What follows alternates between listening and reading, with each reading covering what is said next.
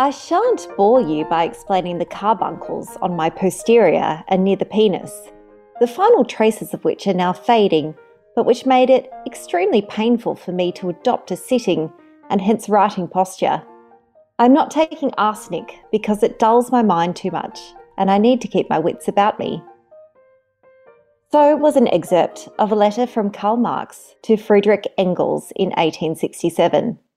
Marx, who died in 1883, was one of the most influential philosophers of the 19th century, and his radical writings formed the basis of modern communism. He is thought to have suffered from hidradenitis suppurativa, also known as HS, the topic of today's episode. Welcome to Spot Diagnosis, a podcast about all things dermatological, brought to you by the Skin Health Institute in Melbourne, Australia. I am Dr. Blake Mumford, Education and Research Fellow at the Institute. And I am Dr. Annalise Willems. I'm a GP, medical educator, and research fellow at the Skin Health Institute. Blake and I are your co-hosts.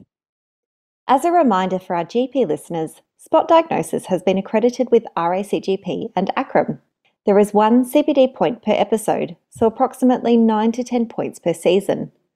All you need to do is subscribe to the podcast, listen to all the episodes, and fill in a brief evaluation form on spotdiagnosis.org.au. Repeat, spotdiagnosis.org.au. In this episode, our special guest is Associate Professor Erin McMenamin. Erin developed Queensland's first multidisciplinary clinic treating hidradenitis suppurativa, our topic for today. She is a consultant dermatologist at the Princess Alexandra Hospital and also works in private practice in Brisbane.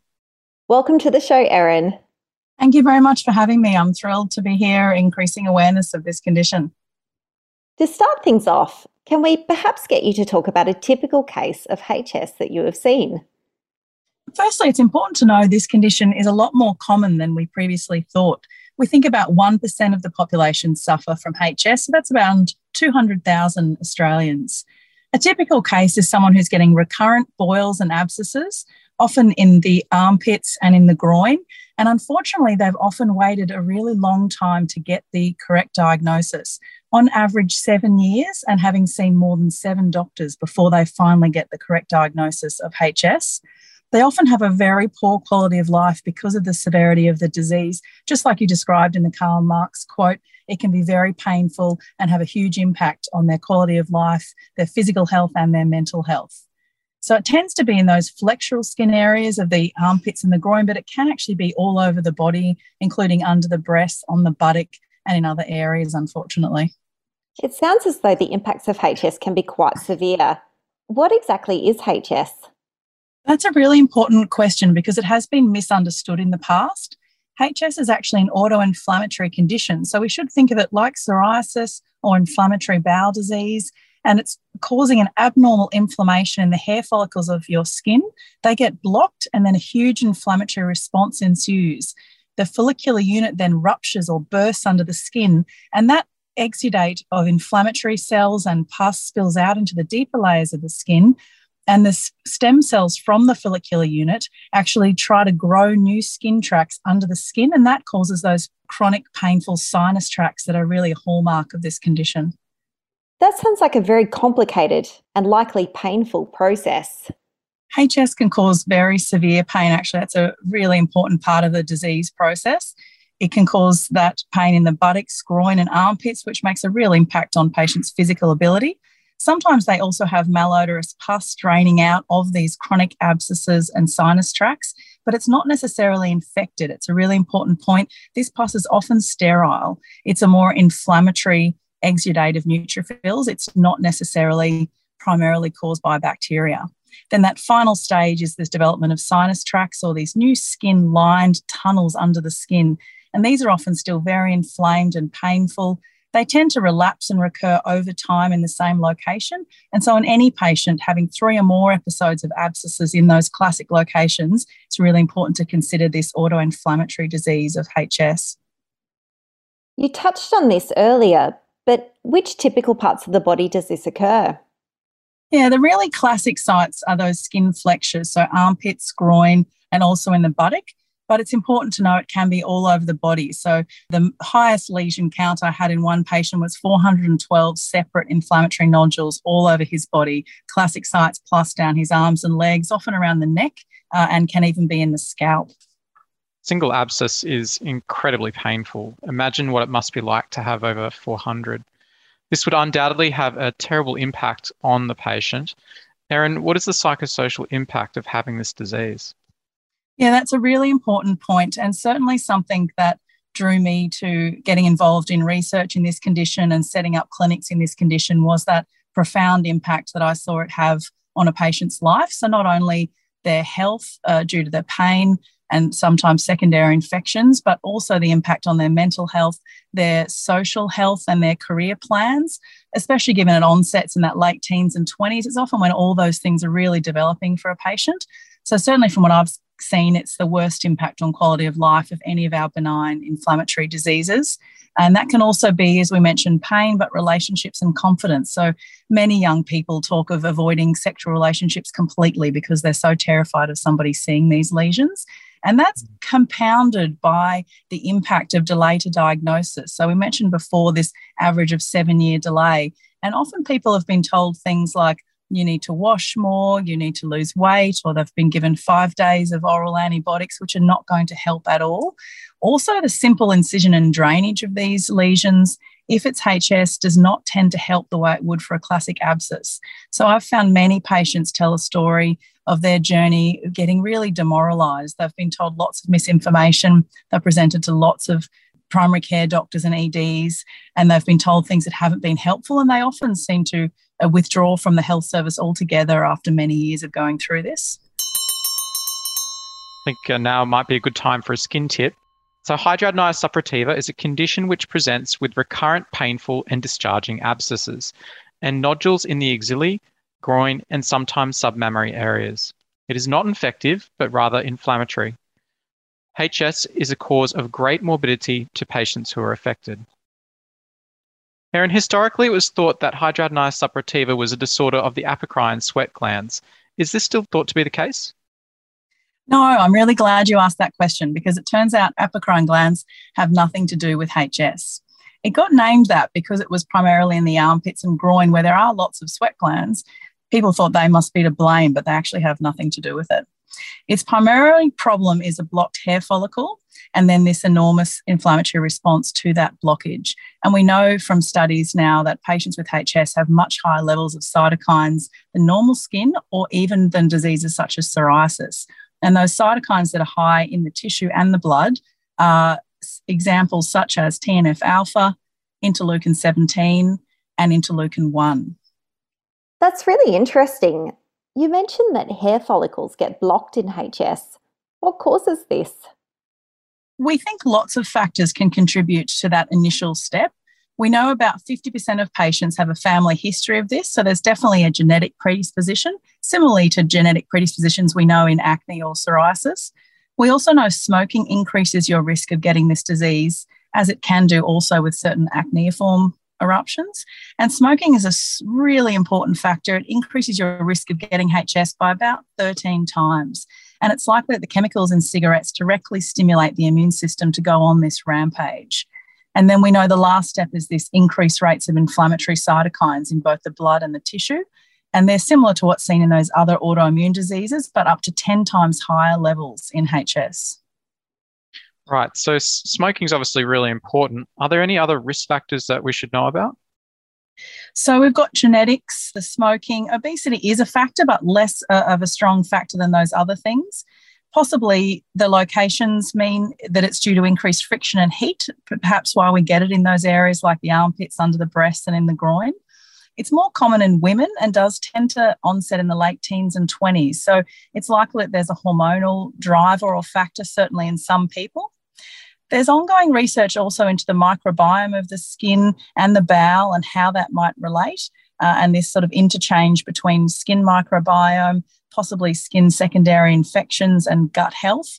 And also what plays into that is diet, which many patients are interested in, possible dietary factors, but not a lot's really well proven yet. We just know those things are associated. Do you see a situation where patients get into somewhat of a cycle where they become more overweight and therefore it becomes harder for them to exercise due to the pain? Absolutely. I think that's a really important problem. And I try to be really conscious of, telling people to lose weight. As we all know as doctors, that's often not very helpful. And often patients who are obese have tried over many years to reduce their weight. And if you have a condition that is painful, that is often disfiguring with the scarring, is contributing to shame and embarrassment and your mental health, you're in a really hard position from which to lose weight. So it's important to have a holistic approach to management, but also be really mindful of those factors that patients are dealing with. And I usually suggest exercise such as muscle building exercises, gym-based high intensity type things to improve their metabolism, because asking these patients to go for a long jog or a bike ride is likely to flare their skin. And often things like swimming, for example, they're not going to feel comfortable getting into traditional bathing suits. Quitting smoking can also be really difficult if you're suffering from mental illness and living in chronic pain. And so it's also really important to be mindful of that and giving patients a really good approach to dealing with the psychological aspects of smoking addiction, not just the nicotine. Do you refer patients to weight loss clinics or dietitians or some other service to help support them to lose weight?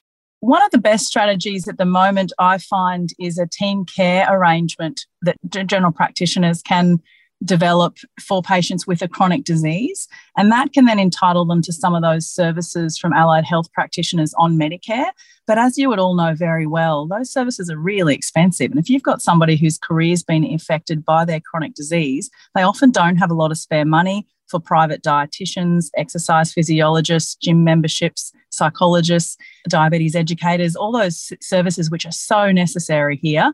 We find it very hard to get publicly. A current health system that I work in publicly, I cannot get access to any of those services for patients with HS. So we're reliant upon GP mental health care plans or team care arrangements so that we can try to get some help around the cost of those services. But in the long run, I would love there to be a holistic services based in the public hospital system or the community that these patients could access, because I think that would be very beneficial for them. That holistic service sounds amazing. Hopefully that will come to fruition one day. In the meantime, how do we diagnose HS? HS is a clinical diagnosis, so there's no diagnostic test. It's a diagnosis whereby you get patients with recurrent boils or abscesses, usually 3 or more episodes in a year, in the classic sites that we've discussed of the skin folds, and that sinus tract formation or scarring that really is very classic of this disease.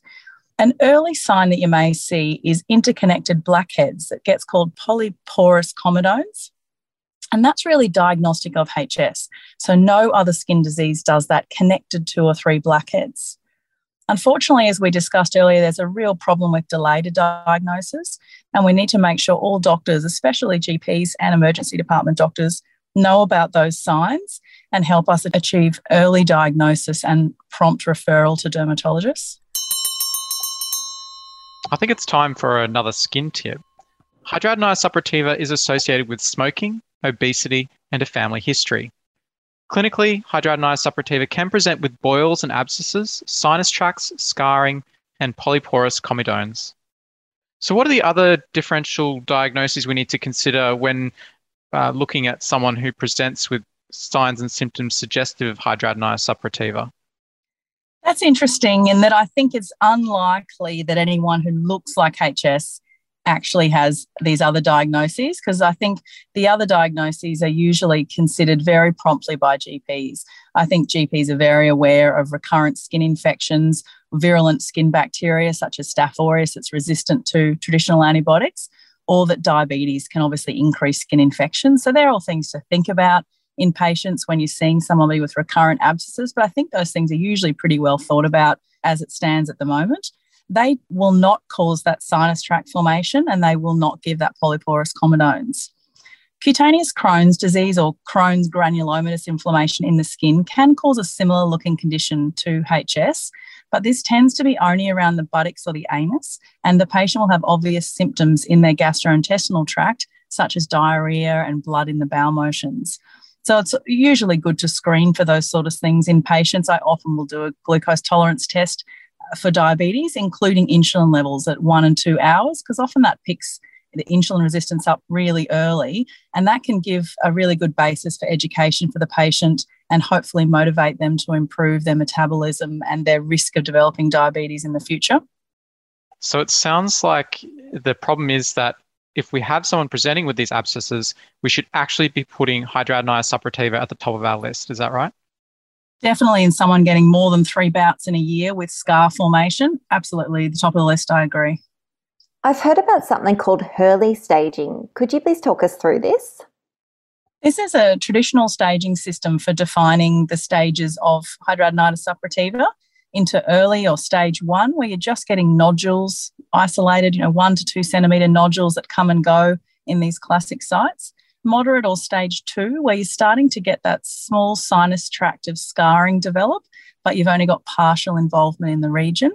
And then stage 3, which is the final stage, or severe HS, where the whole region of the body, such as the whole armpit, is involved in the scarring and you've got no normal skin in between. Hurley staging is useful for documenting the stage of the disease at the diagnosis, but by definition, if you're stage 2 or 3 and you've already developed permanent scarring, you can't really improve or go back to stage 1 ever. So it's useful as a diagnostic tool, but I don't use it a lot with monitoring therapy. I'm much more likely to use other measures of disease activity at that point, such as abscess nodule count, where we literally just count all the abscesses and nodules in a patient, and that then you can be reviewed when you see them at the next appointment to see whether your treatments are working or not. Are there sort of some general or lifestyle advice recommendations that you make as a blanket rule for all your patients? Yeah, they're really important for all patients to be aware of those, whether you're stage 1, 2 or 3. Anyone who is smoking needs holistic support to quit smoking. And that includes even passive smoking. So I now, especially with young people presenting early in the disease, will advise them things like avoid your part-time job somewhere where you're going to be getting passive smoking. Think about those exposures at home or socially. All patients should aim to have a healthy body weight and stay fit, try to keep their metabolism up with exercise, particularly that muscle building exercise. And in all patients, I recommend topical preventative measures, which are antiseptic washes and a daily clindamycin lotion, which has been shown to help with how many flares they're getting. It's not well proven the effect of stress, but we know stress can flare many autoimmune diseases. So as much as possible, having a healthy life balance, eating well, making sure you're getting enough sleep, those sort of things logically make sense for me to advise to patients also. I think it's time for another skin tip. General measures for managing HS include weight loss, smoking cessation, daily washes with antiseptic solutions, and reduction of stress. Now, Erin, I've heard that laser hair removal can be beneficial in managing HS. What are your thoughts on this? Yeah, that's a common question that I've been asked by patients, especially because it is common in the armpit and groin, where often patients are using hair removal practices. I find if hair removal practices or ingrown hairs are precipitating lesions, such as starting as inflammatory papules and becoming nodules and then abscesses or sinus tract, then I think permanent laser hair removal may help. But in most patients, to be honest, this is not a contributing factor. So many patients will have them down their thighs or onto their buttock, where hair removal or practices such as shaving or waxing, for example, are not occurring. So I don't find it commonly a super important factor in controlling their disease. Moving on to medical modalities, how do you treat mild HS? So, for example, Hurley stage 1. So in those patients, it's probably most important all that lifestyle, prevention, education, information that we went through just previously. Plus, for any new flared and painful nodules, I find resorcinol cream as a very effective peeling, drawing agent. It helps dry out the lesion and draw out the inflammation, and I've had patients find that really amazingly helpful. HS, though, is not fixed by one thing, so all patients will get a mix of treatments and some creams that we just mentioned. How do you actually prescribe resorcinol? Yeah, it needs to be made up by a compounding pharmacist, and I personally use it as 15% resorcinol in emollient base. And I'd usually give patients 15 to 30 grams, depending how many nodules they were tending to get per month. Unfortunately, it's not on the PBS, and given it needs to be compounded, it can be quite expensive to patients, often $50 to $60 for that 30 grams, and they then apply it to their painful lesions once to twice a day. And time for another skin tip. Mild HS can be treated with lifestyle modifications and specific treatments such as resorcinol cream, which is safe and effective. How do we manage patients who get these recurrent abscesses like we see in early stage 2 that we discussed earlier? Importantly, we'd still do all the general measures and topical measures that I've discussed above in stage 1. But this is a sort of point where I would start considering options including hormonal treatment for women. So that's anti-androgenic oral contraceptive pill. Common examples you may be familiar with as Diane, Yaz or Yasmin. I'd also consider spironolactone in a similar way to we use for adult female acne. It's important to know that some contraceptions, such as Implanon or Mirena, can flare acne and HS. So just being mindful if the patient has had a significant flare after those, we may consider changing the contraception. The next option is long-term antibiotics, and we're using them for their anti-inflammatory properties, similarly to what we do in acne, and that's antibiotics such as doxycycline and erythromycin. The other thing, if there are a few areas that really bother the patient, is intralesional steroids. So they can be good if there are certain areas that cause the patient most pain. Obviously, you can't be doing too many injections every time they come, but if there are 3 or 4 spots, I find that quite useful to reduce pain and inflammation and hopefully prevent that rupture and growth under the skin. In that case, I use Kenacort A10, usually 1 to 2 mils, and I often combine it with a local anaesthetic to give the patient some immediate relief of the severe pain that they're suffering. Then in areas and sinus tracts that have been active, relapsing and flaring for more than 6 months, that's when I'd start to consider de-roofing surgery, which is a more definitive process. Can you talk a little bit more about what that de-roofing surgery involves? De-roofing surgery is essentially where we cut the top off that entire sinus tract or rabbit warren that's grown under the skin. So it's important it then heals via secondary intention, which means we don't suture it together, don't do any flap or graft over the top of it. That surgery has really been a great surprise to me in how successful it has been for chronic painful sinus tracts.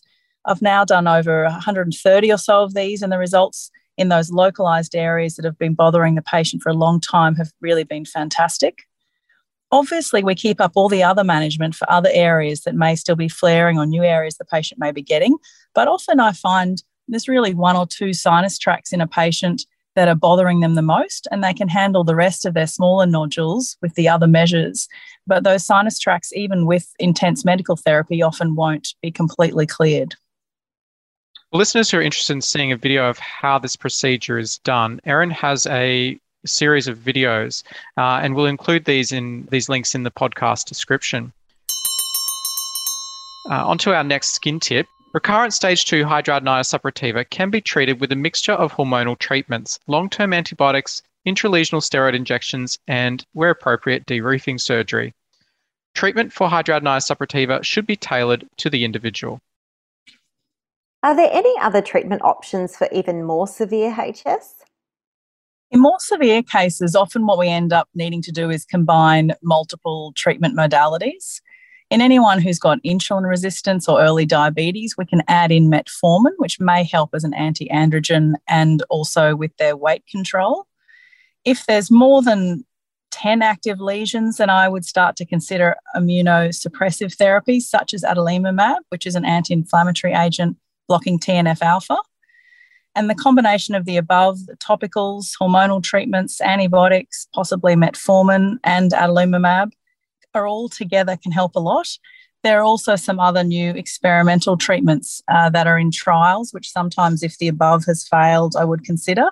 And then in all patients, I start to consider the intralesional steroids or de-roofing surgery if they've got certain areas that give them a big impact on their quality of life. You mentioned the intralesional steroids are helpful. Do you ever use systemic steroids or other sort of oral immunosuppressants in that sort of line? That is really tempting, and I've had to use it a couple of times when there was just really absolutely terrible flare in patients.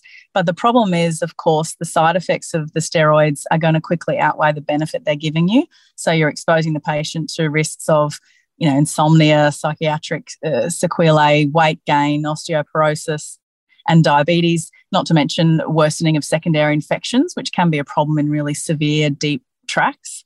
I really now never use oral steroids, even though I know it may give them short-term relief, because we're really shooting ourselves in the foot for that long-term outcome. Right, okay. And adalimumab, how does that work in hidradenitis suppurativa? Yeah, so it's working as an anti-inflammatory agent in the same way that it's used also to treat other autoinflammatory diseases such as psoriasis and inflammatory bowel disease. So it's blocking the TNF-alpha cytokine inflammatory pathway, which we know increases that inflammation in the skin. Interestingly, we need to use double the dose of adalimumab for HS patients as would usually be used. And in about 2/3 of patients, they'll see a really significant improvement in their pain, in their drainage, and in their number of nodule counts. It's important to prepare patients with realistic expectations, though, because unfortunately it's not a magic bullet. So they still need all the other treatments we discussed, but we're hoping that this will make a big impact on their quality of life and how easy it is for them to manage with their disease. When would you suggest I, as a GP, refer a patient with HS? As soon as possible would be my wish for the future. So the very first presentation. So I find so much can be done if we can diagnose early, provide all that education, talk about the preventative measures. And I also have found it's really reassuring for patients to know that it's an inflammatory disease, that it's not their fault, that they shouldn't feel ashamed, that they have an immune disease, just like patients with psoriasis or lupus. And that can often help them in their discussions with their family and friends about the disease, which can often appear like they feel dirty and they're draining odorous pus. This sort of thing can make a really additional negative impact on their life. So yeah, absolutely. The early diagnosis and early referral, I think, can make a very positive impact on the trajectory of these patients' lives. One of our final skin tips, all patients with hidradenitis suppurativa should be referred as soon as possible for specialist dermatology management. In your referral, it helps to mention pain and the impact on quality of life and the presence of secondary infection so that patients can get an appropriate triage category. How can GPs contribute to the multidisciplinary management of HS? GPs can have a hugely important role in supporting patients and in coordinating their care. So specifically in HS, pain management is very important for GPs to address, and also the psychological impacts of the disease, which is well known to increase rates of anxiety and depression. Again, with smoking cessation, it's really important to support them with the psychological aspects of their addiction to smoking. Often patients report to me when we're discussing this that they continue to go back to smoking for the relaxation and reward aspects of it. And so finding other ways to address those needs is really important. And then pharmacological support with quitting smoking, obviously with nicotine and oral medications that can be really effective. And as we mentioned before, the idea of team care arrangements and mental health care plans can be helpful because often these patients are really stretched financially. There's also the other comorbidities that GPs are in a perfect position to be on the lookout for, including things such as obesity, diabetes, inflammatory bowel disease. This topic has been fascinating, and there's lots for me to input into my general practice. Let's have some clinical vignettes. Okay, first up, we have Eva, who is a 22-year-old student, and she presents with a 2-centimetre firm, painful nodule with overlying erythema in her left axilla. It's been there for about 3 days. It's occurred once previously at least, and it took a week or so to resolve on that occasion. Erin, what's your approach to this lady? This is a really good point at which to start education for this lady. I certainly would be examining her for those polyporous comedones and seeing if there was some scar tract formation. And in this early stage, you might be just wanting to rule out things such as a virulent staph strain or any diabetes. But assuming I found those signs of HS, we'd start general preventative measures. So the antiseptic wash, such as Physohex or chlorhexidine. We'd be starting 1% clindamycin lotion, a common brand I get locally as Dallison lotion. And I'd be certainly wanting to minimise any exposure to cigarette smoking. I'd also suggest she trial resorcinol in the first instance. So it's 15% resorcinol in emollient base, used once or twice daily on that lesion that she's got there in her axilla. And if that was no better after 3 to 4 weeks, I'd be thinking about intralesional steroid or the deroofing if there was just this one recurrent spot that she was bothered by. Moving on to our next case. Sian is a 28-year-old woman with a 5-year history of HS. She gets regular nodules and abscesses in her axilla and groin. She has quit smoking, had laser hair removal, and is attempting to lose weight. She has previously been on a number of short courses of flucloxacillin or cefalexin for acute abscesses. But she feels as though these are no longer enough. How would you approach this? This is the sort of classic case that ends up in the dermatology clinic because she's had all those appropriate first-line things with her GP.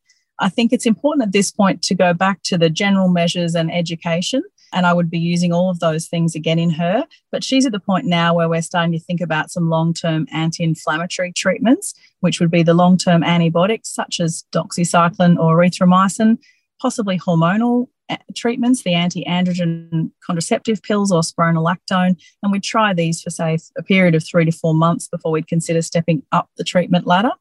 Again, this is the sort of case where we'd think about any insulin resistance and the merits of adding in metformin. And if we were getting nowhere with all of those things, we'd be likely to start considering the option of immune suppression with adalimumab. Again, in chronic areas, this one spot's always bothering her, always draining. That's a sort of area for intralesional steroids or deroofing. That concludes our episode on hidradenitis suppurativa. Before you go, I'd just like to reinforce that HS is a truly horrible condition, and in my view, it's a relatively neglected disease entity. As we've heard from Erin today, patients can suffer and develop significant physical and emotional scarring while waiting for that diagnosis. And for me personally, it was one of the reasons I actually chose to specialize in dermatology. If you take only one lesson from today's episode, just know that HS exists and to think of it when you see a patient with an abscess in the armpit or groin. Thank you so much, Erin, for your time and sharing your expertise with us. Thanks very much for having me. This disease has really, as you said, such a profound impact on the social life and professional function, and the emotional shame that's associated with it has been really heartbreaking to see. So I'm thrilled that you are doing podcasts like this because I think this sort of thing is going to go a long way to improving that. So thank you. We would also like to thank our producer and supervisor, Associate Professor Alvin Chong at the Skin Health Institute. And of course, we'd like to thank the education team at the Skin Health Institute for their support. We hope you have enjoyed this episode of Spot Diagnosis. Remember, these podcasts are not meant to replace medical advice. If you have a skin condition that requires attention, we strongly encourage you to see your medical practitioner. For listeners who want more information on the subject, a transcript of this episode and links to other resources can be found on our website, spotdiagnosis.org.au. That's spotdiagnosis.org.au. We'll also include a link to the deroofing surgery video that we mentioned earlier, as well as a patient resource that was put together by Erin and some colleagues. Please share Spot Diagnosis with your friends and colleagues. Rate and review us. Let us know what you think. We would really appreciate your feedback and any suggestions.